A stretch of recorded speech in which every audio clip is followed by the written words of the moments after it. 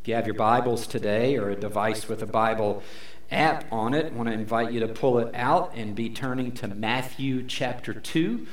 Matthew chapter 2 is where we're going to be. We'll be starting in verse 13 in just a moment. This is our final message in this message series that, as you can see on the screen, we've been calling A Thrill of Hope. We've been going verse by verse through Matthew's account of the Christmas story, what he has to say in the first couple of chapters there. And you may remember, if you were here during week 1, as we looked at all of the genealogy that's found in that first section, that we saw that there is hope through the fulfillment of promises. That through the Old Testament promises that God had made to his people and the fulfillment of those promises, it brings hope into our lives to know that God has always been working behind the scenes to bring about this plan of salvation. You may remember during week 2, as we continued picking up around verse 18 or so, where we talked about how there was hope in God with us, that he was to have the name Jesus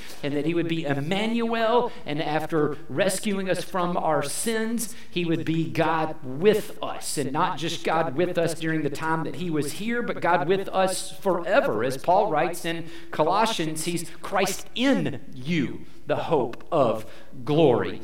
And then finally last week, as we saw the response that the Magi had to coming into Jesus' presence when he was just a toddler, to fall down on their face before him and worship him, then we see that that's what hope leads us to do as well, that's the proper response to being filled with a thrill of hope that we see in Jesus. We fall on our face before him, we worship him, we glorify him, we honor him, we thank him for bringing that hope into our lives. And so this is what we've seen over the last several weeks, and we're going to finish up this message series again by looking at Matthew chapter 2, verses 13 through 23, and we'll be there in just a moment.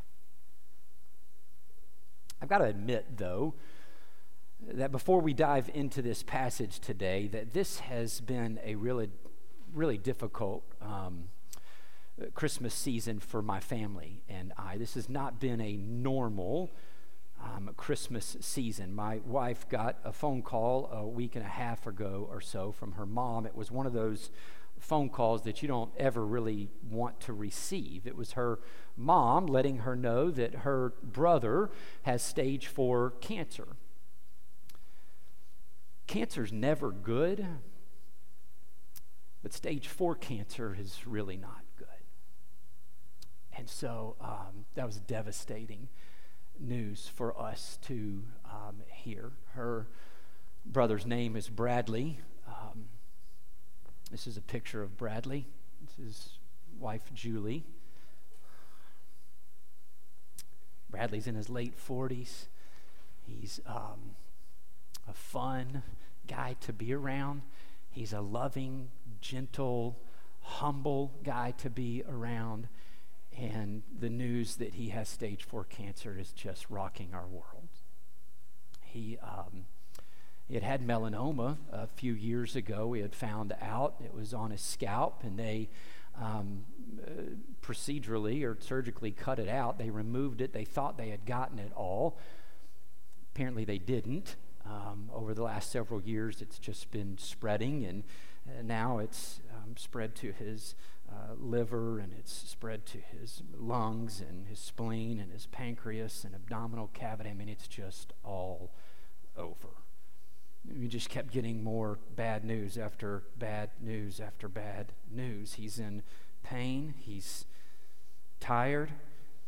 Quite honestly, he's scared, as most of us would be if we were on the other end of receiving that news as well. It's been hard to process that he's even in this situation. I've cried many tears over the last week and a half, and I've watched my wife cry even more. She loves her brother. We all love her brother, and we don't want to see him go through this, and we certainly don't want to lose him, but we know that's a very real possibility when you are diagnosed with stage 4 cancer. And so it wasn't supposed to be that way. It's Christmas. It's supposed to be the most wonderful time of year.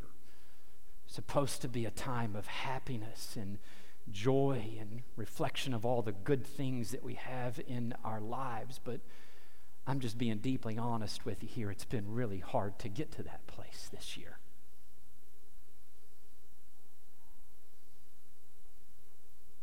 It's not what I'm feeling. It's not what my family's feeling. It's certainly not what he's feeling.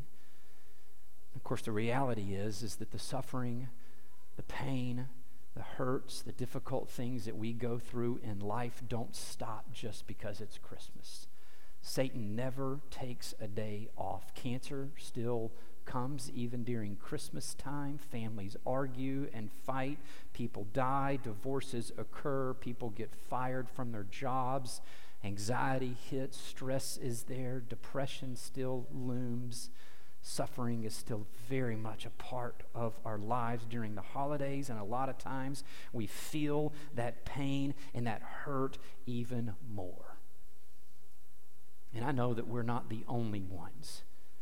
Many of you can resonate with what it is that I'm talking about right now because you are in the same boat. Maybe some of you are here today and you even are in the same position as her brother is. You have the cancer. You have the illness. You're dealing with the chronic pain and the things that we just have to go through sometimes that hit us out of nowhere in this world. Some of you have lost loved ones, and I know how incredibly difficult that can be when you're walking through the holiday season and you miss them even more. I used to have a youth pastor on staff who had lost his mother when he was just a teenager, and he would always remind us as we were thinking about the holiday season and planning the things that go around it of how difficult it really is for him to go through the Christmas season, just remembering even more that his mom is not around. And again, I know that many of you feel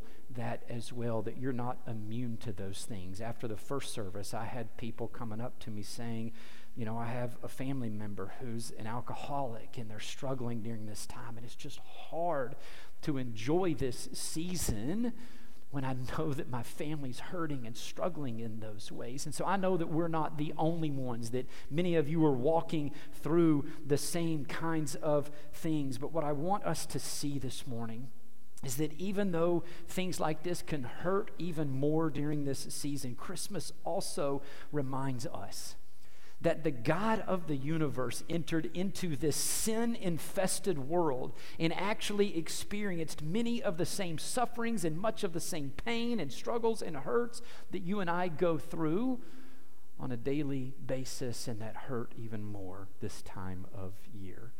Today, as we finish up this Christmas message series, we are going to see that the Christmas story does actually bring us hope even in the midst of suffering. I was so thankful in preparing this message this week that the Lord knew ahead of time in my sermon prep and where we were going to be today, knowing that this would be news that we would have to deal with, to be able to remind me that even in the middle of these hard things, even in the middle of the grief and the loss and the struggle and the difficulties of life, that there is hope in the midst of our suffering, that we have a Savior who has gone through that same suffering in his life as well. See, we left off last week where I mentioned earlier how the Magi had come into the presence of this toddler, of Jesus, who was God in the flesh, the King of Kings, the Lord of Lords, the one who holds all things together and who goes before all things. And they fell on their knees before him and they worshiped him in that moment.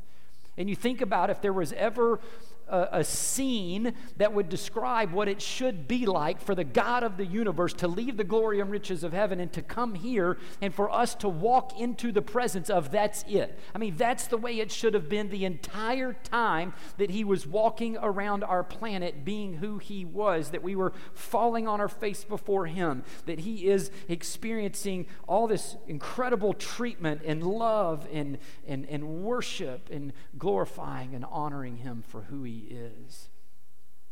But it doesn't take long after we see what Matthew wrote about the Magi and their response to see that that just wasn't going to be the case. As a matter of fact, as Matthew picks up in the very next verse after telling us the response of the Magi and how they worshiped him, said, when they had gone, an angel of the Lord appeared to Joseph in a dream. Get up, he said, take the child and his mother and escape to Egypt. Stay there until I tell you, for Herod is going to search for the child to kill him.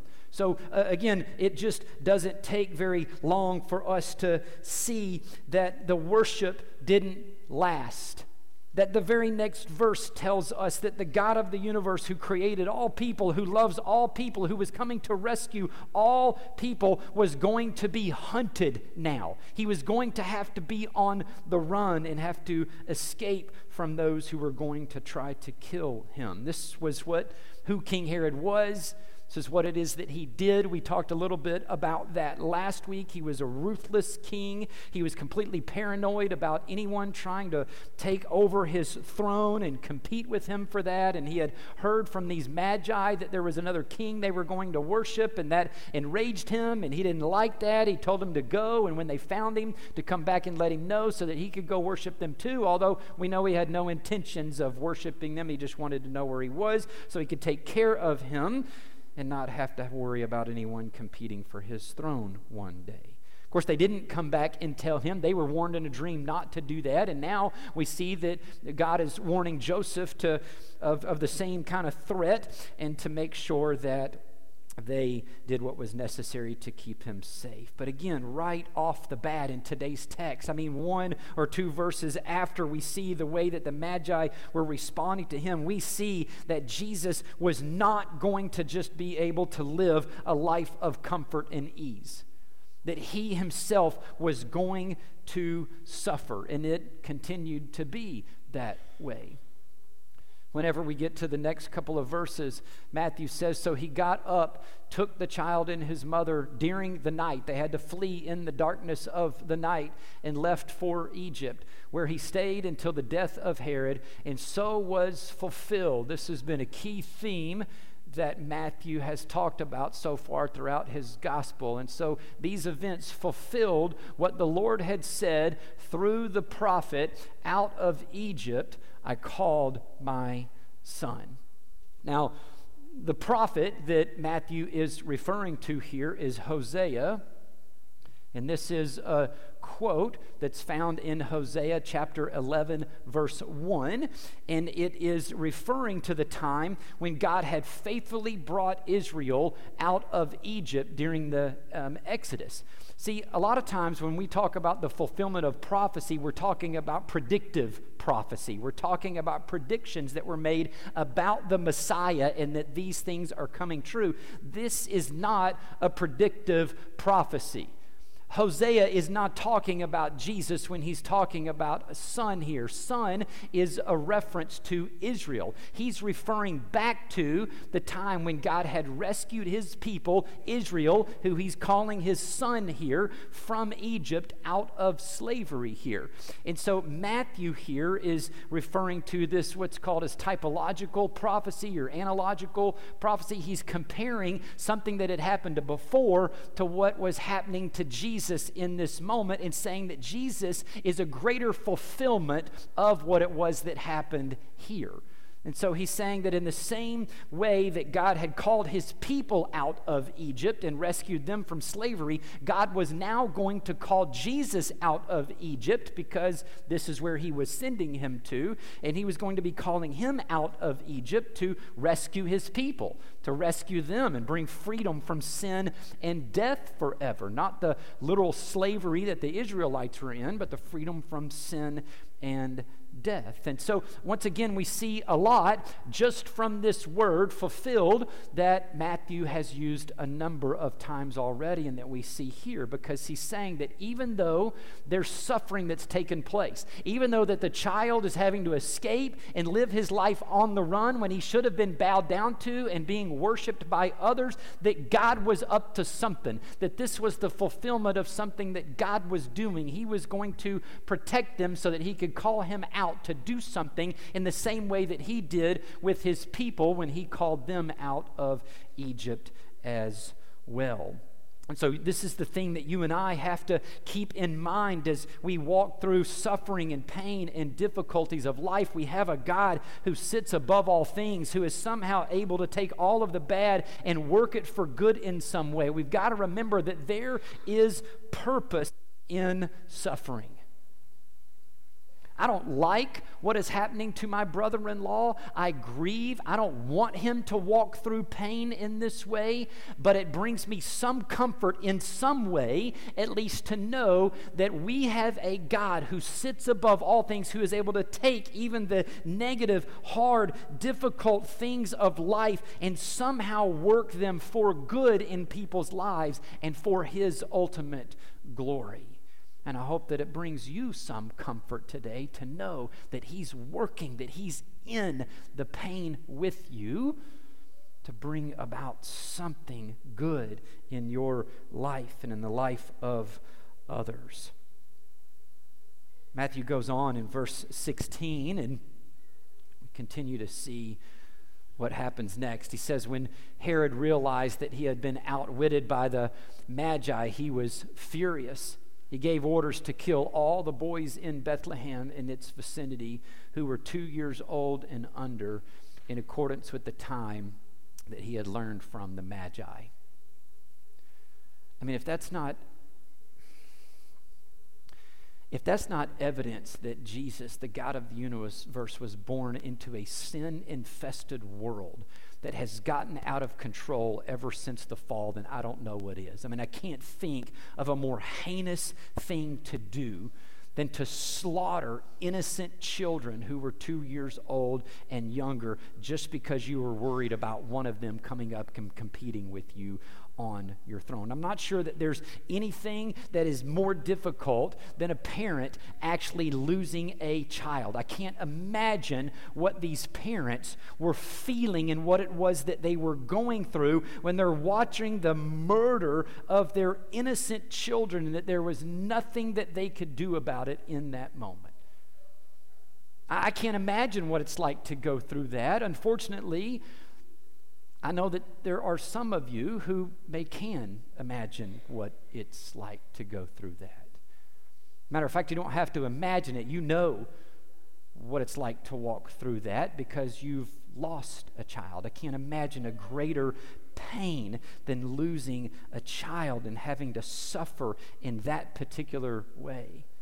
But again, I hope, and my prayer is that you would find some comfort in knowing that you have a God who knows what it is like to suffer Himself. I mean, when we think about the Christmas story, we were reminded that Jesus, He didn't have to come. This wasn't something He had to do. He chose to do it, and He certainly didn't have to expose Himself to suffering, but yet He did. And we know that He suffered in many ways while He was here on earth, especially when He went to the cross. I mean, there wasn't a more painful, humiliating way to die than through crucifixion. And so He can empathize with you in your suffering. You are not alone in your suffering. He is with you in the hurt. He is with you in the pain, and He grieves with you, and He mourns with you. And my prayer is that you would experience His comfort today.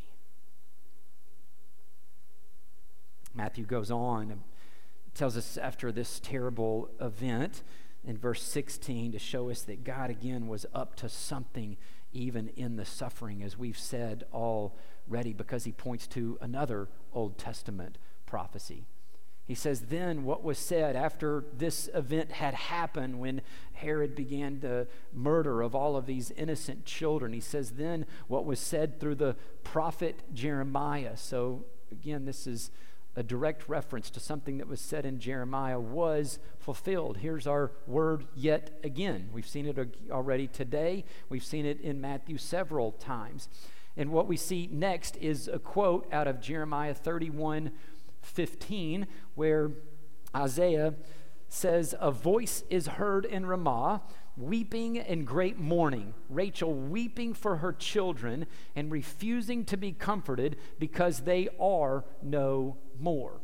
Now, again, this is not predictive prophecy like we just talked about earlier. This wasn't Isaiah predicting that this was going to happen in this moment. He was actually referring back to, in the original context, the lament of all of the mothers who were bewailing their sons being led off into the Babylonian exile. And so again, Matthew's trying to bring this up to talk about in some way this is related to what was going on there and Jesus being a greater fulfillment of those things. And we have to kind of dive into it a little bit deeper to understand what was even going on here, because all that we see is what is written here and that Matthew reminds us of in verse 15. But if you were to go flip over to Jeremiah and look at chapter 31 and read verse 15, you would notice that, of course, verse 16 comes next. And here's what Isaiah says immediately after pointing to this weeping of the mothers in Israel. He says, this is what the Lord says, restrain your voice from weeping and your eyes from tears, for your work will be rewarded, declares the Lord. They will return from the land of the enemy, so there is hope for your descendants, declares the Lord. Your children will return to the land. They were carried off into exile. There's great mourning. There's great weeping. There's lament, right? God knows what it's like to suffer and that they were suffering in that moment. But the moment that he talks about this, one verse earlier, he begins to immediately try to offer them some comfort now. Again, based on the fact that God was going to do something in the pain and in the struggle. He was allowing them to be captured and to be taken into exile, but God was not absent from that suffering that they were going to experience, that there was something that was going to cause hope eventually through all of these things, and that he was up to something good. If you continue to read Jeremiah 31, and I won't go there, but this is where he even begins to get into messianic prophecy about the new covenant, and how the Messiah was going to come and enter into this new covenant, and there would be all this messianic joy and hope during that time. And so again, Jeremiah is showing them that even though something bad is going to happen or happening in the moment of this exile, that God is up to something in the suffering, going to bring about something good in it. And Matthew is pointing to this. Now, he doesn't say it in these verses, but again, this is familiar language. When pointing to verse 15 here and saying the lamenting and mourning and all of those things and saying that this was something that was fulfilled, it's this typological prophecy, saying this greater fulfillment of what was happening there in Jesus is happening as well. So again, what was happening? Well, the slaughter of innocent children, which would cause great mourning and great suffering. It was terrible. But what I think that Matthew is trying to say is that God was up to something in it by protecting Jesus, who would eventually bring comfort. And that he would bring that comfort by defeating the power of sin and death and bringing an end to all suffering one day. And so we see that God was involved in it in the same way that Jeremiah pointed to the suffering and then comfort. Then we're seeing that Jesus, even though we see their suffering, because he was protected, he would be the one that could do something about the suffering that not just they were experiencing, but that everyone was experiencing, and would one day create a place where we would experience no more suffering through his finished work on the cross. And so we've seen this many a times throughout Scripture. We've highlighted it today, but even though Satan is out to steal and kill and destroy through evil and suffering, God is at work to use it in some way to bring about good, to fulfill his great plans for us and for the world that we live in. He goes on and finishes up this chapter here by saying that after Herod died, an angel of the Lord appeared in a dream to Joseph in Egypt and said, "Get up, take the child and his mother and go to the land of Israel, for those who were trying to take the child's life are dead." So he got up, took the child and his mother, and went to the land of Israel. But when he heard that Archelaus was reigning in Judea in place of his father Herod, he was afraid to go there. Having been warned in a dream, he withdrew to the district of Galilee. And he went and lived in a town called Nazareth, and so was, third time today already, fulfilled what was said through the prophets that he would be called a Nazarene. Now, this is the third time that Matthew is referring to a specific prophecy here. But the thing about this one is, just like the other ones, I was able to point you to Hosea chapter 11, verse 1, or Jeremiah 31:15, and say this is where you can find what it is that they were referring to. I can't do that here.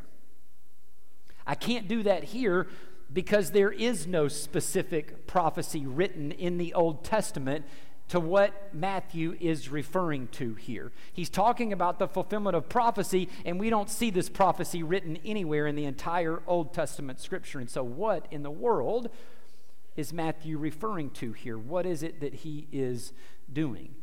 Well, there's a lot of theories around this. A lot of commentators, a lot of scholars will write a lot of scholarly material around kind of a wordplay between Nazareth and the Hebrew word Natsar, which is branch, and the fulfillment of branch, and connecting some other things in there. But one of the other things, which I think makes a lot of sense, is through what he says here and what Jesus will be called, which is a Nazarene. See, there were a lot of prophecies in the Old Testament about how Jesus, how the Messiah would be despised and rejected, right? And what we see is that Nazareth is this remote place.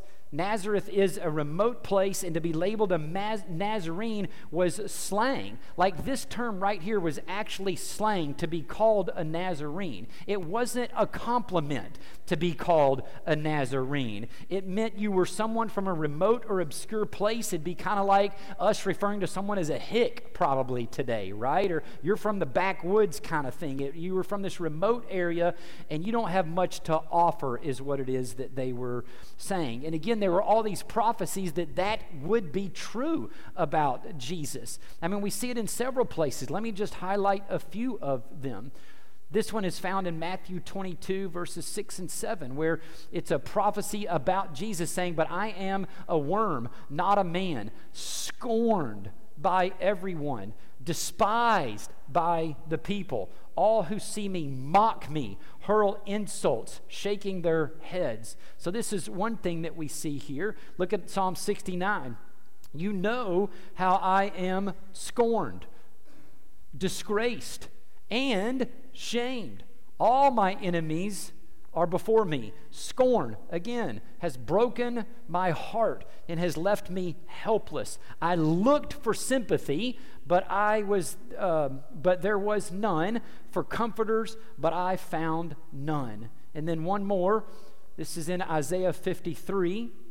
It says, "He grew up before him like a tender shoot, and like a root out of dry ground. He had no beauty or majesty to attract us to him, nothing in his appearance that we should desire him." Verse 3, "He was despised and rejected by mankind." Listen to this phrase: "A man of suffering, familiar."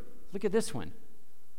One who is familiar with pain. What a phrase.